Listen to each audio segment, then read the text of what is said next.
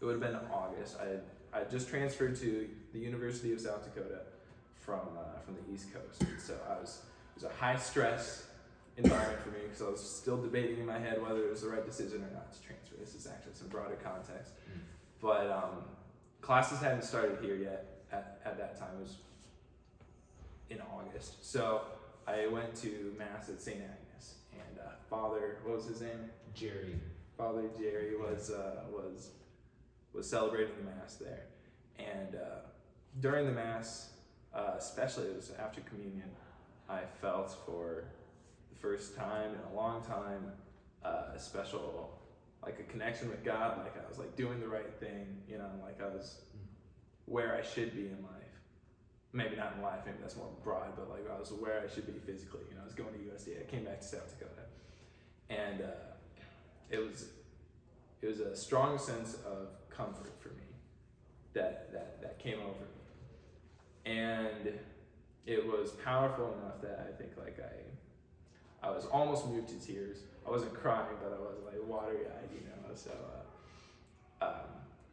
and towards the after the end of Mass, Father says that he had a sense that somebody, and it kind of goes like this, that somebody over here was being healed, that somebody was being healed over here, and he pointed with his hands like right at me, you know, and like I knew that, and like I was sitting too far back for him to have like seen me like in any detail, to have like actually known, you know, from my outside, you know, anything that would have given away how I was feeling at that. It was mostly an internal thing, but he somehow, amazingly, he was able to pick up on, you know, this experience that I was having, and it struck me so significantly because up until then, I always believed in God, you know, but like it was always more in the like in an intellectual sense, you know, in a philosophical sense, you know, if A then B, you know, but like I never like witnessed him directly like act in the world or like feel his presence that much. And so and it's one thing for me to like feel his presence, right? But it's another thing for me to feel his presence and then to have a third person, you know, Father, pick up on that at the same time as that's going on. Like that's like corroboration, you know, right? And so like that was like for the first time ever, like that amount of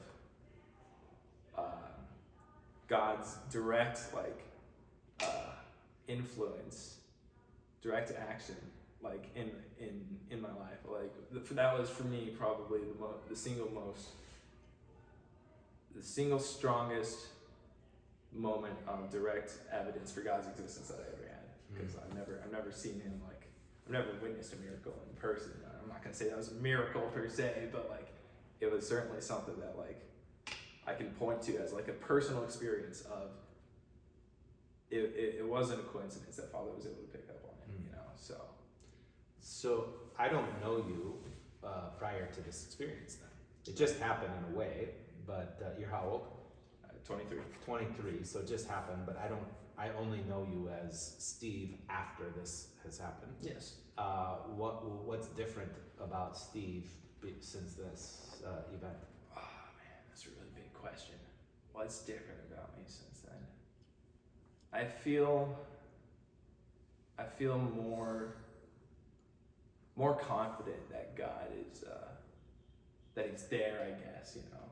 A, I feel more confident. B, that he's that when I'm having those personal experiences of like feeling his presence, feeling his peace, since that's been corroborated now by a third person, I'm more confident that those personal experiences that I'm feeling are God, that I'm feeling God, and not just some chemical reaction on the inside. You know, that is God himself, because, you know, like up until then, you know, I've had those kinds of like personal feelings before, but like, you know, you'd always have this doubt about whether it was, you know, just you and you're just imagining things versus, you know, actually a real, you know, connection with God.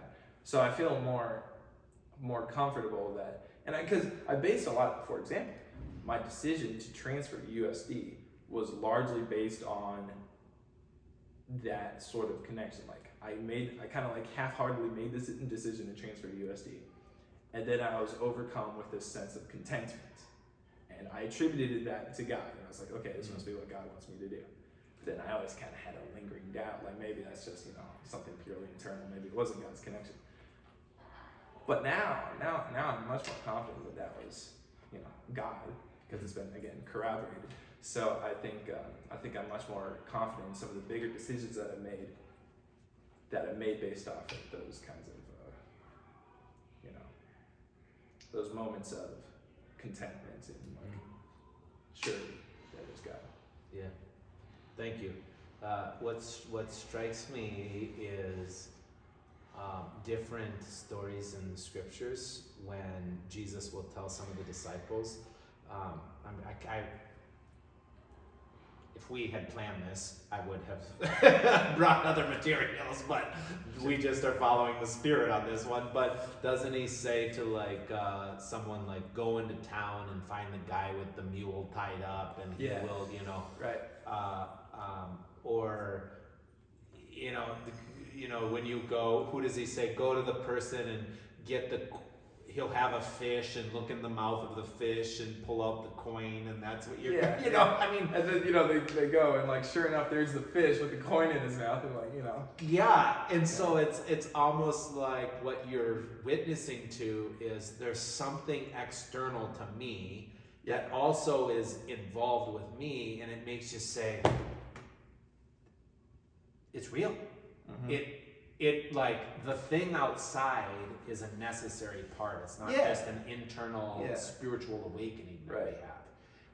It is an internal spiritual awakening, but the power comes because we realize something else outside of us that we know as Christ, as God working in reality, the Father coming to us, and that's when it says, yes. It was certainly it was mind-blowing in that way, so awesome. Yeah. Who have you met here at the Newman Center that you find interesting or fascinating or is helpful to your? Well, of course, my good friend Sam over here is gonna take top spot. Say more about that. Oh, geez. I think. Hi, Sam and David. Oh, hey. Sam's been an interesting character so far, just because I think probably one of my first days showing up here, I think, it's hard for me to remember, but I think Sam might have been the first person I talked to here. I'm not sure. Was I talking to anyone else when you said? I don't even remember what it was. I just remembered that you sat down and we started talking, and immediately we started talking about law school and how you were thinking about going to law school, and so we were able to talk about that a bit. And before long, we started talking about some more deeper some political stuff, but then that kind of bled into the philosophical stuff too. And also you made me laugh quite a few times, and so I always just enjoyed him talking to Sam, and so I think it's been good. A good inroad into the Newman Center. And because of Sam, I got into a Bible study, and I met some other people. I met Casey there, and some other friends who we've been hanging out outside of the Newman Center a bit too since then. So I'd say Sam's kind of been my gateway so far. Doing what I can. Yeah, man. That's what you're here for, right? Glad to, yeah. Awesome. But for the grace of God, there we go. So thanks.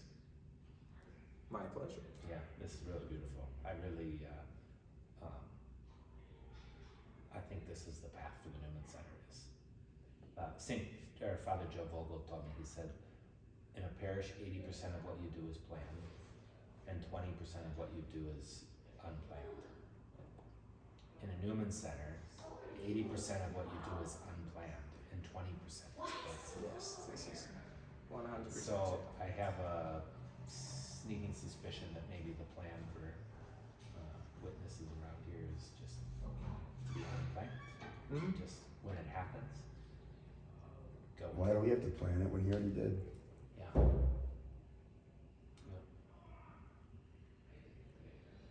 So I'm really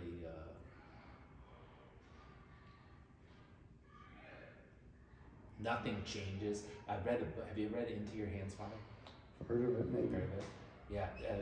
At the end of it, he basically says when God wanted to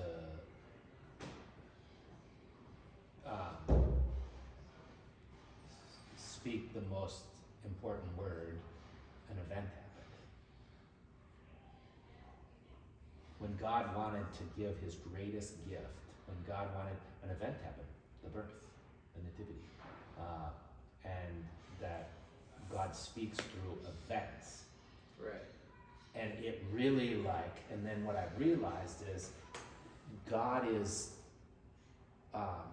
when the event happens, then when one gives witness to the event happens. That's the power. That's why you sharing the event of it happening, it happens again. Mm-hmm. Something's present. If you just tell a story, it doesn't, but when you give witness, it's and while the event happened to you in a pew through Father Jerry and through the Spirit and through Mass, but if you don't witness, then it just all. Right. But if you do witness, that educates. And then the growth and maturity in faith happens through the event. And you don't have to talk as much or educate as much, and you don't somehow. So, thank you.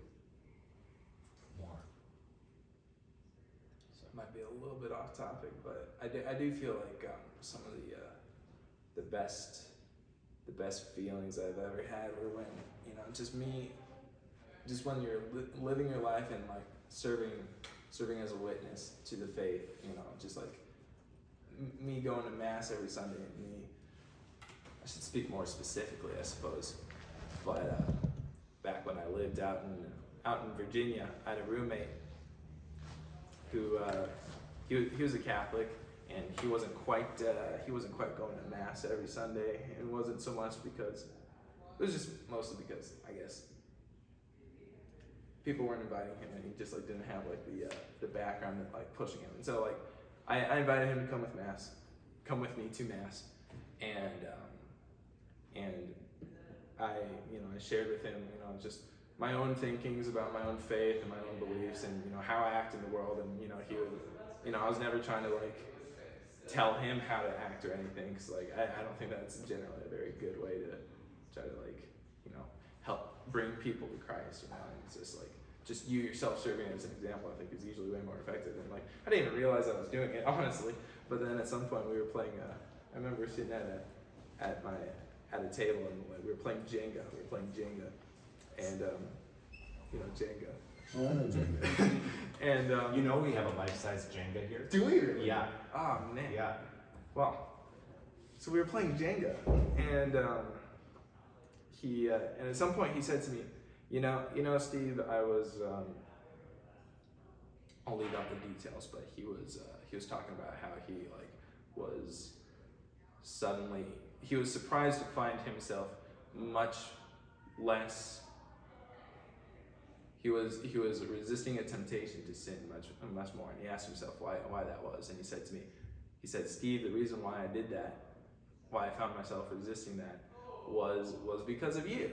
It's just the way that you've been living your faith, and I felt like I've suddenly become closer to Jesus Christ. And that right there, I cried right there. I was that came out of nowhere. I was just playing Jenga with him, but that kind of had me. That one had me reeling, and so it was so. What was weird about that is that I wasn't trying to bring him in. I invited him to Mass, but that was because I was going to Mass and he was Catholic, so it wasn't like I was trying to bring him in. It was just it was just what I was doing. But I've had other people who I've tried to who I have tried to convince and say hey, you probably shouldn't do that. That's not good for you. That's that's a sin. Yada yada. And talk them out of it. But that's just I found that's just not been effective ever. And maybe for some, I'm not going to say that it isn't for other people. It might be effective for some people, but for me personally, been way more successful, you know, because that's just one example, me and my roommate, but like what's been way more examples just you serving as a witness yourself and inviting them into your life, you know, and so.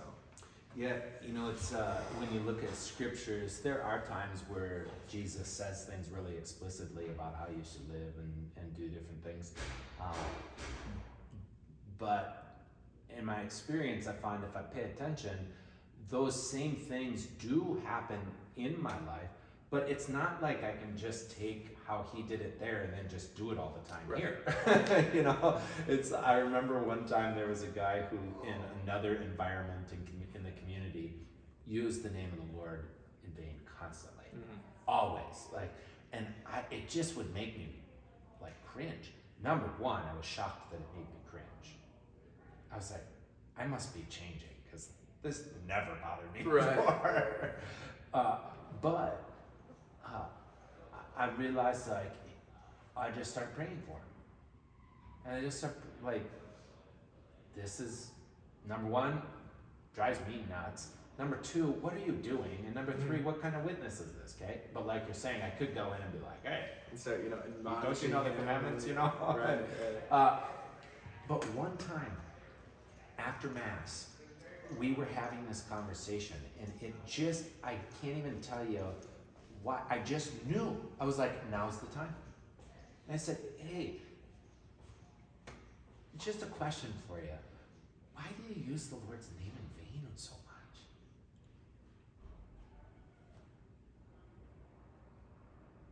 Oh, I never thought about it.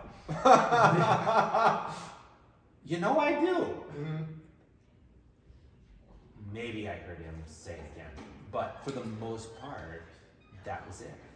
And it just was a reminder to me, like, if you just pray, if you stay open, like, there's these moments where you can sort of speak into something and then something can change. As opposed to what I want to do is more like control people. Like, you know, do this, don't do that. I don't even want to, I don't want to be treated how, but it's like the easy route, you know? Right. Well, so yeah, but like the primary work that changes people and like brings them closer to God, I think, is done by God in their heart. You know, you're an accessory to that, but you're secondary to that. You know, and so you got to resist the temptation to try to take control yourself, because I feel like that's kind of, you're almost trying to like take it out of God's hands, and you want to try to fix this person. You know, fix this person yourself. So what? I understand what you mean by we're secondary. What do you make of the fact that you are another Christ?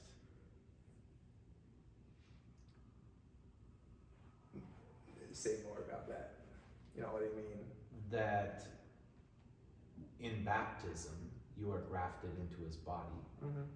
That, what is it?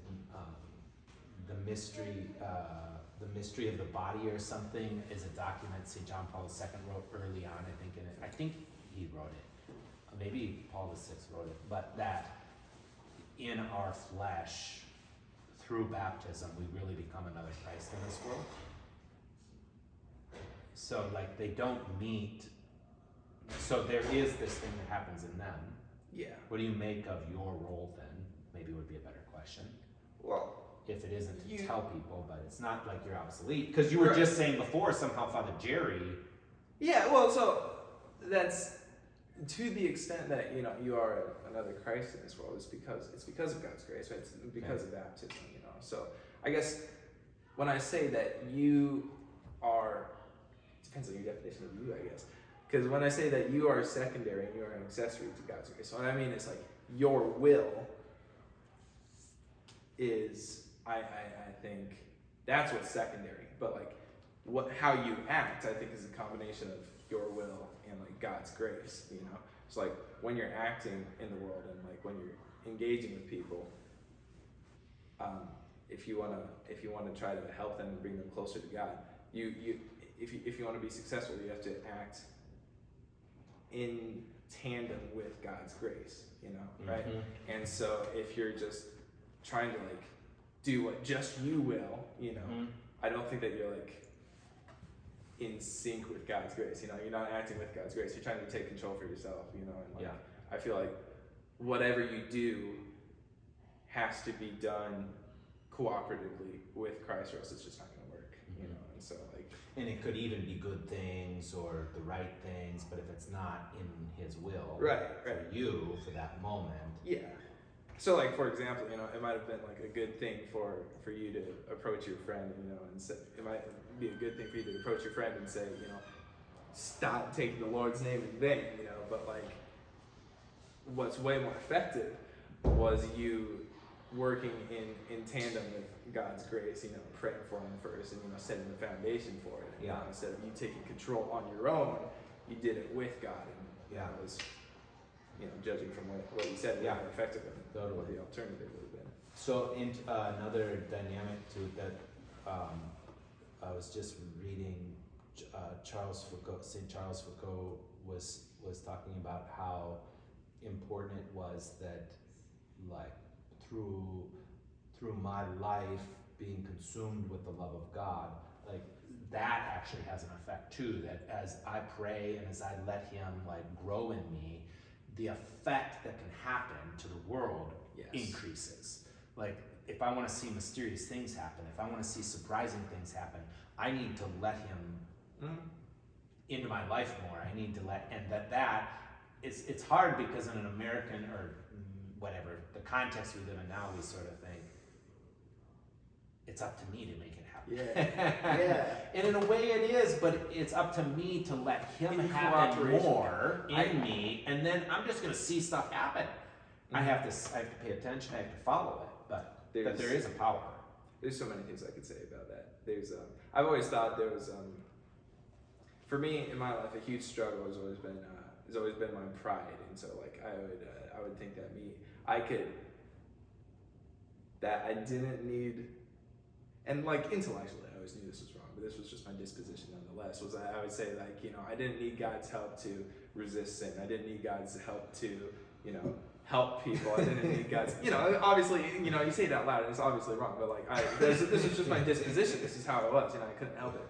And it took me, and I remember I was talking to a Focus missionary. His name was Joe Colgan, and he told me, he gave me this term called a white knuckle Catholic, which I think was brilliant. Where, and maybe he didn't invent it himself, but he says, you know, like the kind of Catholic who just says like, I'm going to not cooperate with God necessarily. I'm going to just like grab the steering wheel and grip it as tight as I can, and through sheer force of will, I'm going to navigate my way through life. And you know, you can, you know, physically you can do that, but it's not going to be nearly as easy or as fruitful as, you know, working with God. And like for me, once I let go of my pride, once I was humbled, and now I'm the most humble person in the world. I don't think you can find a more humble person than me. Yeah, I was gonna say maybe I was, but, I guess, you know, since I'm. Sam wants the title. I think of the four of us, we can probably guess who it is. Yeah. So once I let go of my pride, or it wasn't even so much I let go of my pride, but it was more so my pride left me. Because again, that's my terminology. Here I say I let go of my pride, but that's not even true. My pride left me because God sent it away. You know, and like once that happened, I was suddenly, I'm much more. I feel like I'm less stressed about trying to be a good person. And it's not like you shouldn't worry about trying to be a good person, but if you're worrying about it all the time, something's probably wrong. You're not like, it should be, you know, if you're working with God's grace, it should be easy. You know? Yeah. So I was really helped by that from a professor, and God knows us so particularly. He knows how to prepare us even for the grace He's going to give us, and so He gave me a wicked smart professor that told me, if it's God's will for you to pray 3 Hail Marys and you pray 10, you're not doing God's will. And that helped me so much, I think, in light of this. that I take control and I decide this is how many prayers and this is the order of the sins that I'm going to get rid of and this is the way I'm going to do this and this is like, and I never thought, what do you mean if you pray? I mean, aren't more prayers always better? You would think. You would think, yeah. but like, no, God's will is what you want. Mm-hmm. And the reason it affected me even more deeply, because it was like, it's a deeper root that I needed to take it out again. When I first got to seminary, before I got to seminary, I had a year and a half of like spiritual bliss, right? Because I hadn't gotten to an environment where I started feeling like I had to live up to everybody else yet, right? When you get to seminary, you start meeting all these guys and you're like, oh my gosh, I got a long way to go. Yeah. So I started adding all these prayers and doing all these things and increasing, and I was like, what did you say? I mean, I was like, a white knuckle. Yeah, I don't know if I would have called it a white knuckle yet, but like I was not in the best spiritual shape all of a sudden. Right. Which is interesting. You hang out with a bunch of people that don't look like they're in love with God, but they really are, and you have a great spiritual life. Mm-hmm. You go to the seminary and you get you have a bad spiritual life. Right. Well, this is what it was I think I was like, and one night I thought to myself, I can't do this. And I just got down on my knees on the side of my bed, and I decided for a year and a half, all you did every night when you went to bed and every morning when you woke up was you prayed 3 simple prayers. And that night, I just got down on my knees and I prayed those 3 simple prayers. And the beautiful grace of the Spirit poured over me. And I just went to bed. Woke up the next morning, prayed those 3 simple prayers. And it was like, it's peace, right? Yes. Peace, yeah. If God wants you to pray 3 Hail Marys, then pray 3 Hail Marys. That's enough. He's the one who has all the power that makes your life beautiful, that removes sin from your life, that helps you know what thing, when, and where. And the surprising thing for me was that it didn't mean I no longer participated. It wasn't like I was like, oh, okay, now I don't have to worry. No, it was like now all of a sudden I had this thought the next couple of days. Oh, by the time you're ordained a deacon, you need to pray 5 times a day from the liturgy, from the office. Okay. If I started doing one of them and just did one of them for a whole year, and then next year I did 2 of them and did 2 of them for a whole year. And then the next year did 3 of them. By the time I'm ordained a deacon and I make a promise, I include my vows that I will pray these, I will have already grown in the virtue of praying all 5 for a whole year. I thought, and you know what I'm going to do? I'm going to start this first year by praying night prayer, because it's the shortest one. So, you know, it's like, it doesn't remove you. It actually puts you in a more powerful engagement because you're with the flow of the Spirit instead of like trying to. I like that, with the flow of the Spirit. Because you can't try to create your own flow. You can't try to take control yourself. You got to work in tandem with God, with the Holy Spirit. Yeah. I think that's the only way to. It's not the only way to do it. It's certainly the best way to do it. Yeah. And sometimes being in flow with the Spirit takes you out of a parish that you didn't expect to have to go to, with a priest you don't know, and a peace and a healing that changes the course of your life. Shall we pray? The Father, and the Son, and the Holy Spirit.